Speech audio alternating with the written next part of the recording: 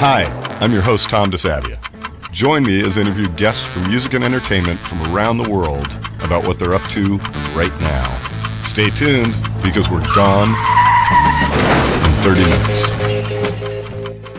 Hey, everybody. Welcome to the latest episode of Gone in 30 Minutes. I am incredibly excited to have my friend, DJ, MC, producer, entrepreneur, Grammy winner, songwriter, I don't know, a bunch of other adjectives. He's the best. Walshy, great to see you, my brother. It's actually really good to see you too, man. And Laura, and hi to Lucy. And it's a blessing to see you guys, man. I mean, what words can we say for everything? Because we probably would have already been talking in your office like 100 times by now, you know. And so here we are on a Zoom thingy and talking via the internet. Still great to see you, man, but I definitely miss hanging out with you guys. Me too, man. I was saying to one of our guests the other day, it's been a benefit and a real motivation to do this. Just, I live alone and I'm getting to see my friends and I'm getting to talk to them. And even if it's, you know, over the internet airwaves, it's still just great to see your face. Yeah, man. Absolutely agree. Well, tell me, what are you doing right now, buddy? Where you at?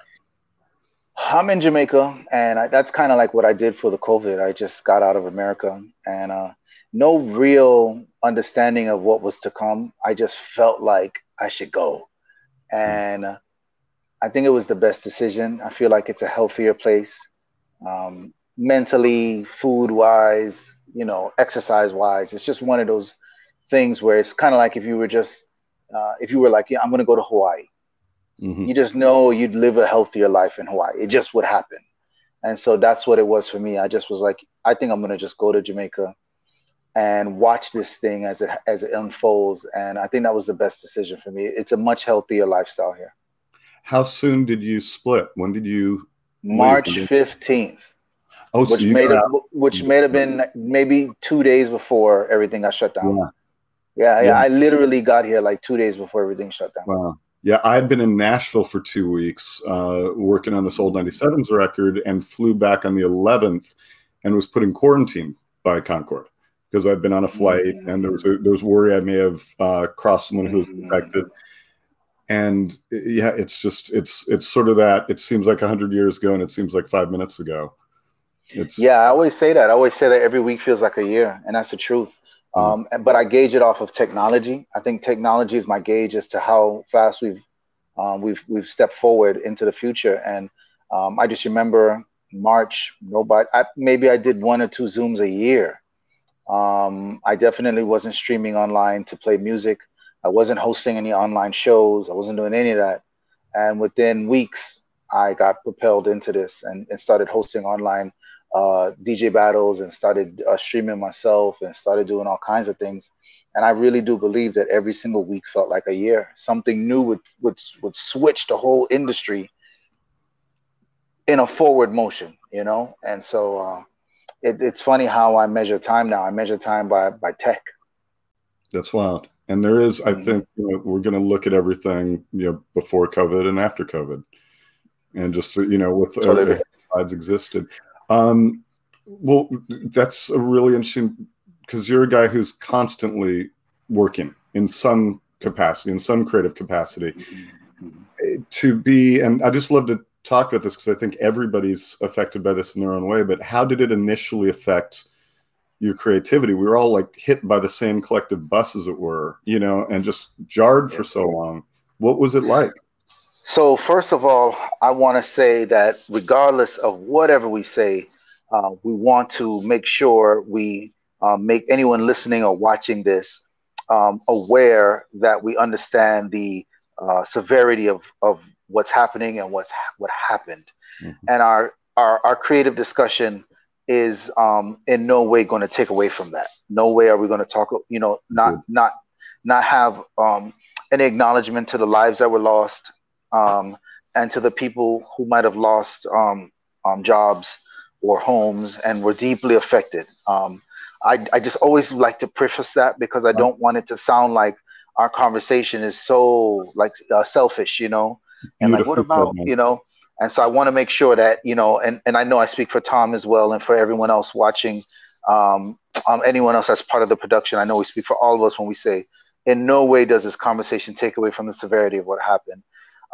That was probably my first couple months of this whole thing, was just taking in what was happening. Mm-hmm.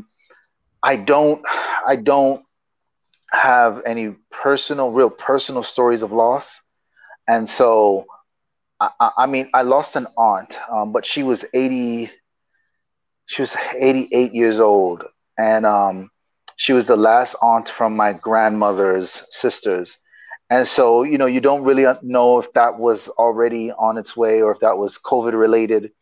But I do have lots of friends who have lots of people that and real deep emotional stories. So I just want to make sure that I make it clear that was actually like the first month, right? It was just, wow, looking around and understanding how fear can affect your creativity and how fear can affect your community and your family, and everyone's scared and no one is doing anything. I mean, it was a complete lockdown, and that is very scary because we only see that in movies. We only see that stuff in dystopia. And for it to actually have happened in real life, and I was alive and lived it, like I could just imagine if there is some afterlife somewhere, and let's say they're partying so hard that they don't even know what's going on Earth, right? Like, I want to think that's how an afterlife would be. It'd just be a crazy bashment party, right? Like, there'd be such a jam session. They have no clue what we're doing down here. Just imagine, like, somebody goes up there. It's like, yo, it's crazy down there, man. Like, these guys are going through heck right now. Like, it's you just imagine, like, somebody just like, like the record skip, like everybody look up, like, what? Right. Like, shut down, and that's the level of like craziness that, I think that is going to be told in the stories, when 30 years from now, when we look back on this, it's going to sound like the absolute madness. And so, yeah, my creativity was for sure affected with the reality of the situation. Eventually, I began to isolate myself in a creative zone, though, where I actually want to say I'm thankful for this isolation in that respect. I never got to do that in my life. I never got to sit with my own thoughts and organize and not have any distractions at all. Zero. And I've created what I believe might be some of the best music I've ever made in these last couple months. Well, you said something really, I'd really like to touch on, because I've talked to people a lot about this. I think I speak for you too, just in all the conversations we had. We work in art as a business, as you alluded to. It is a business. It is very much an economic world we function in, but art at its heart, be it music, be it plays, be it books, be it paintings, be it sculpture, I believe at its heart, and I know you do too, is lets us escape. It gives us a mode to escape. And right now and through times, we've always looked to the music and arts to escape. And if it was 9/11 or an earthquake or a riot or a fire or a flood, you go to the arts. You either, at the beginning of this, when I wasn't even listening to music when this happened, I couldn't fathom what was happening, but I was watching Tiger King with the rest of the world, because it was like, it's an escapism. Mm-hmm. And so once you get past that, like I think basically what you alluded to, once you get past the, did someone get the license plate of that bus that just hit me? Mm-hmm. And over the continual mind F that I have every day, which is, this is global, because I could sometimes only think about right outside my door. And it took you to a different way of creating out of necessity. I mean, it's what you do. You don't create to make $1. You create, and I know this of you because this is just what you do in the way a painter paints. Mm-hmm. Did you feel guilty about creating in the beginning? No, it just wasn't a part of, it just honestly wasn't a part of my thought process at all. The honest truth is, I felt like I had my hands tied behind my back in a world that needed my help through the ways that I usually give it to them, which is entertaining. I get on that stage, and Major Lazer will play Get Free, and we'll see 10,000 people crying, and I know that there's some healing happening. I know that there's some emotion going on that's going to come out of it, that some positivity is going to come out of this. And so that is kind of like the way I help, in my opinion, the world, through entertaining, and through music. And I did feel absolutely helpless.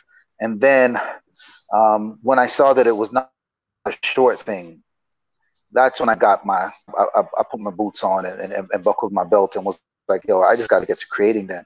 But I will say this much: my creative music now is probably a diversion from what I might have been doing for the last 10 years.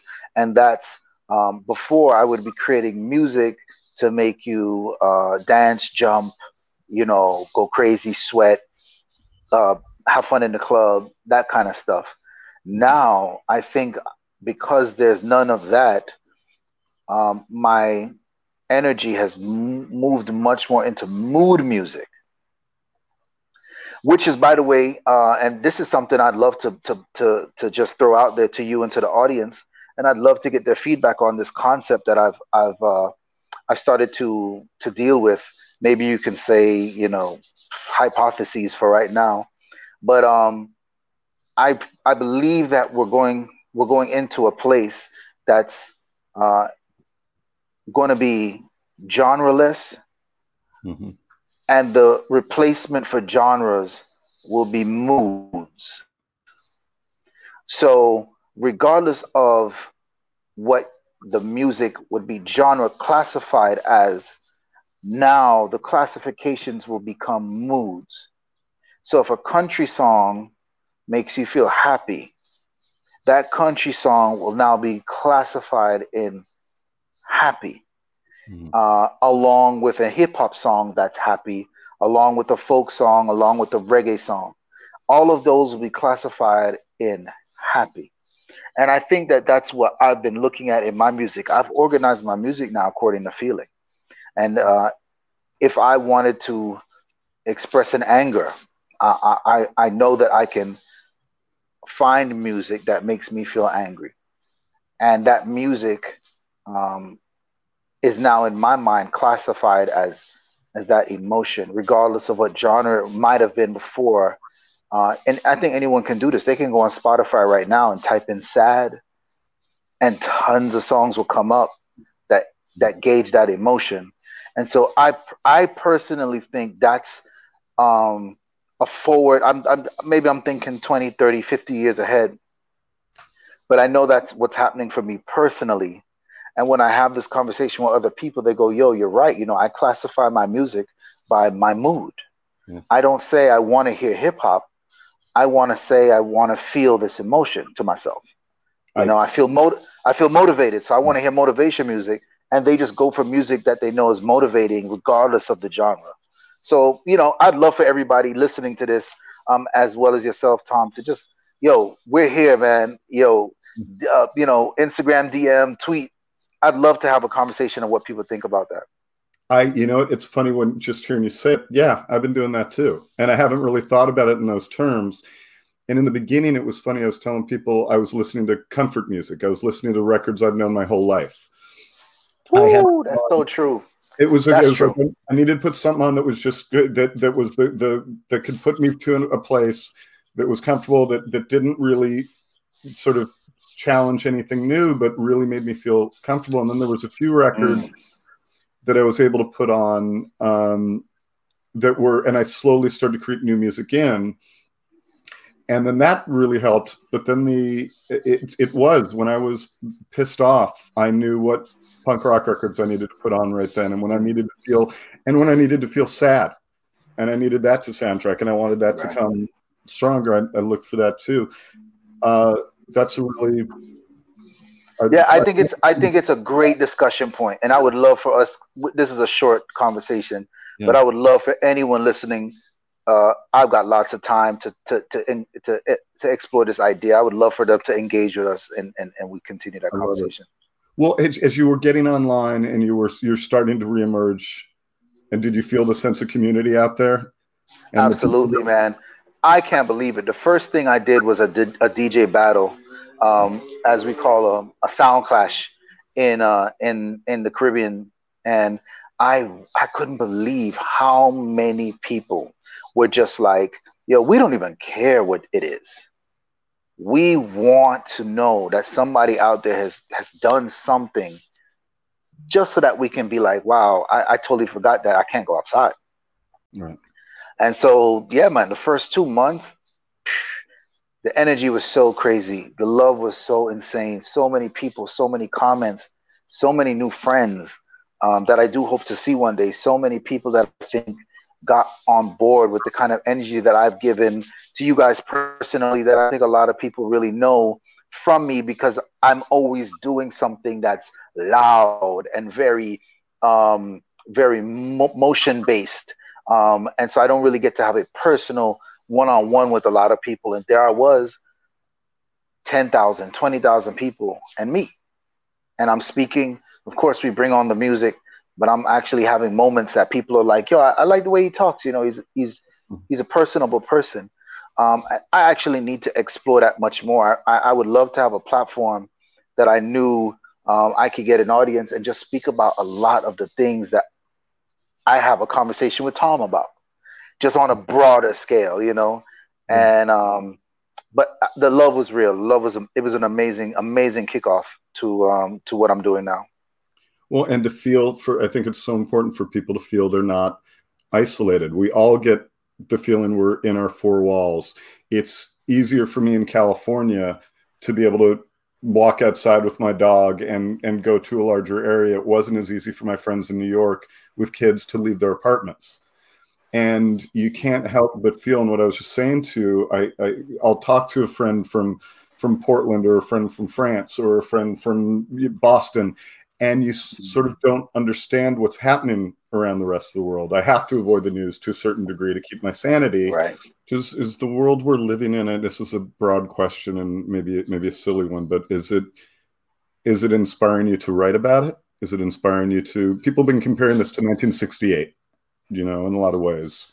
Wow. Yeah, I think so, and that's why I say I think the mood is where the emotion is where I'm at, much more than the move up and down and run around. I've made nothing but music that I think you almost have to stop and listen. And it's been a long time since I think I've been in a place where I've never been in a place where I've made nothing but music like that.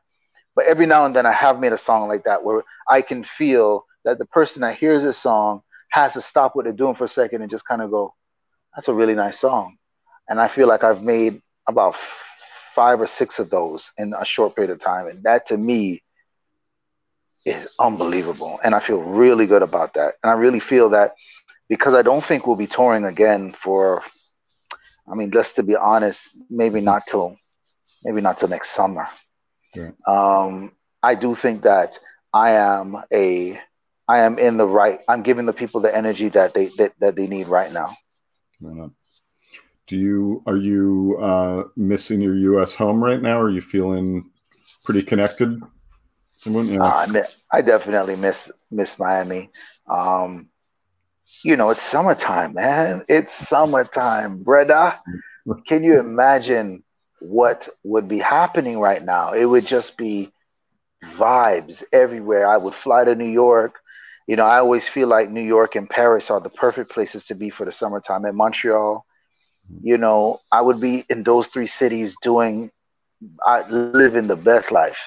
And then, when September rolls around and it gets a little bit cooler, we all head to LA, and then we start just hanging out there up until LA gets really cold. Apparently, I didn't know that until this year. I mean, earlier this year. But yeah, you wait until LA gets cold and you head back to Miami. I love doing that round. I love it. Heading to South Africa in the wintertime. I love it. I miss it bad. Yeah. But going to what you said too, because this is a topic of conversation with a lot of people in my life. You have to look for the silver linings of this thing, and like for me, that what I know is in California, environmentally, just less cars on the road, the better the air is, things. But for me, mostly, I have not been home this long since I was 19 years old. I Same. literally have not spent this much time. And after you go through, I don't know if it was the same for you, the first couple months was almost feeling like I didn't have my seatbelt on. I can't really explain it. I just didn't feel Yeah, I get it though. and now I'm, and we will return to that life, but now I'm really taking this and I'm getting weird routines. I've never had routines. I've never Facts. had things, and I'm kind of enjoying those a bit. Man, there's nothing better than a schedule. I didn't know that though. I would never know that. But now, 10:45, I can't keep my eyes open, man. Same thing. Wait, isn't it? And my heart knows there's nothing outside happening. I'm not missing anything. Right. I'm used to somebody being like, man, you missed, last night this band played, you missed this. I know I didn't miss anything, and that sleep is the best sleep I've ever had. I've never slept this good, man. And I do love this routine. I love it. I actually love it. I do love it. When the muse hits you, I mean, do you set aside time to work and say, okay, from this time to this time, I'm going to do it, or is it just whenever it strikes you now? And how's that changed? Yeah, whenever it strikes, but even the striking has happened on schedule now. It's like my mind has said, you know what? He's going to exercise in the morning. Every single day, I live on a hill. I walk up the mountain, walk back, and I think my brain is like in tune with the schedule. And then they go, after he comes back from that walk, he usually wants to immediately get on his laptop and get all these ideas down that I just downloaded from the sky, and it's like, that's my routine. And then I might meet some friends and do a studio session, but that studio session, because we have a curfew here in Jamaica, that is 7 p.m. So that studio session is an early studio session, and everybody knows, hey, you got to get to the studio by 1-2 o'clock. And then we wrap up about 6:30, and I'm back home having a dinner at 7:30. I go to bed. It's done. I love it. I actually love it. I don't even know what day it is sometimes. Yeah. That's the weirdest part to me, is when you It's crazy. Literally can't distinguish a day or month. And I know that's a globally shared. And that's what I mean, that talking about this stuff, I think, is so important, just because everybody is isolated and everyone's having a shared experience. Yes, exactly. This is not just me. And everything's relatable. Yeah. Right. And that's what I mean, but and everyone has their own thing. Mine is more isolation, where others is more wanting isolation, and other people wanting company, and what inspires you in daily life. I mean, what to take it back, because this conversation has completely changed in a beautiful way, and I'm really happy about this, that we're having about this. Yeah. Going back to music a bit. What have you been hearing? Anything that really inspires you lately? Are you hearing stuff that's being created that you're loving? And can you share some of it? I think I have been more in tune to life's algorithm than ever. Of course, YouTube actually has an algorithm. Spotify have an algorithm, and when they start to see you like certain music, they feed that to you. But I just think that I've even caught some things that I didn't get in that kind of a machine algorithm. I've been able to find some artists that were outside of that space, and I've been able to actually work with a lot of them. I've started to do, and this is back to the mood music that I'm making. I've started to work less with vocalists. Sorry, and that's not me. I've never done instrumentation, and right now I'm doing. I can't believe it. I'm doing a jazzy reggae kind of thing, and it has nobody singing on a lot of these ideas. They're just a trumpet player or a piano player or a guitarist.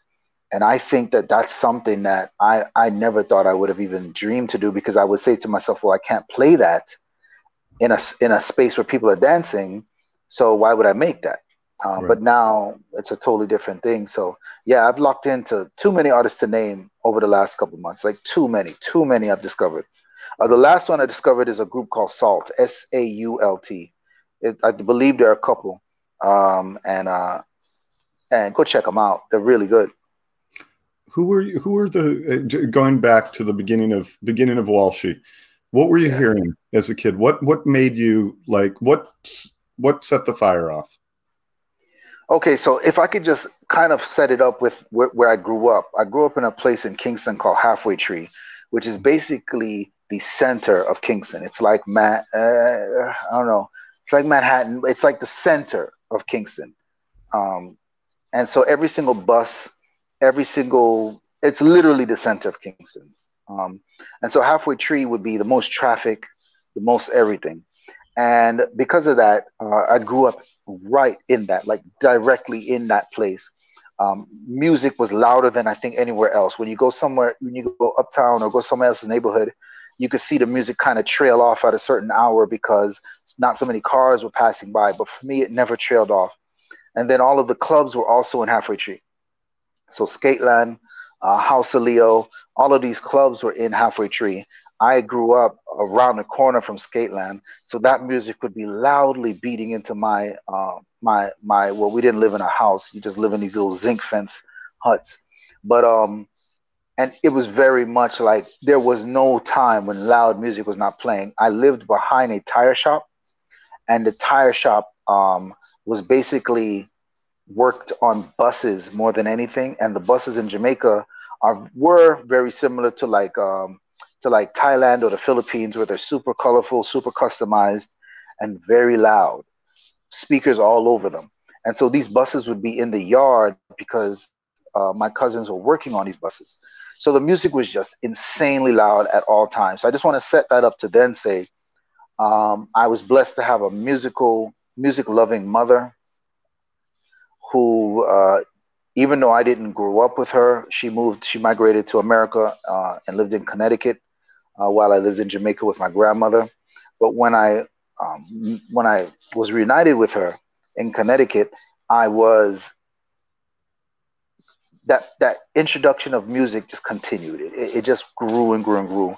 And so she bought records. She had a record collection, and that was my first time going from standing, watching loudspeakers, listening to those songs, knowing those songs eventually, to actually holding a record in my hand and reading who created those songs and seeing the label and having a visual attachment to a sound. So now when I hear the sound, I think of Red and Yellow because I immediately remember seeing the record of that song, and it added an extra layer of texture to that.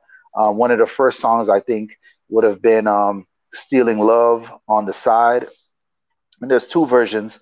The one I'm talking about is by Carlene Davis, who was a great Jamaican singer. She's the mother of Naomi Cohen, another young great artist. But there was also the original blues version that my mom had both copies. The original blues version, I do not remember the name of the artist right now, but I just remember that being the first time I ever saw my mother and father. That was the only moment that I can remember my mother and father having loving moments, and they would kind of dance in the kitchen to that, and it was really impactful to see my father kind of like in that kind of a mood, when that clearly, contrary to who he was 99% of the day. And they would do a thing called rent-a-tile. And rent-a-tile basically means, is a Jamaican phrase for when two people are very closely together on one tile of a floor. Yeah, so basically like dancing extremely close for extremely long. In Jamaican vernacular, that would be called renting a tile. And and watching them do that to Stealing Love on the side, that was probably my first impactful musical moment. I love it. And Walshy, I hate to do this. We've run out of time. This stinks. Man. I told you to go fast. I'm always down to keep going though, man. If I know there was a few things like some questions you wanted to ask, we could just do it real quick in 1 minute. We could do part two. I want to know this. Okay. What's your I got a dog too jumping at my feet here.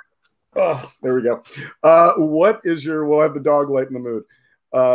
What do you got to say to everyone out there to go through this time?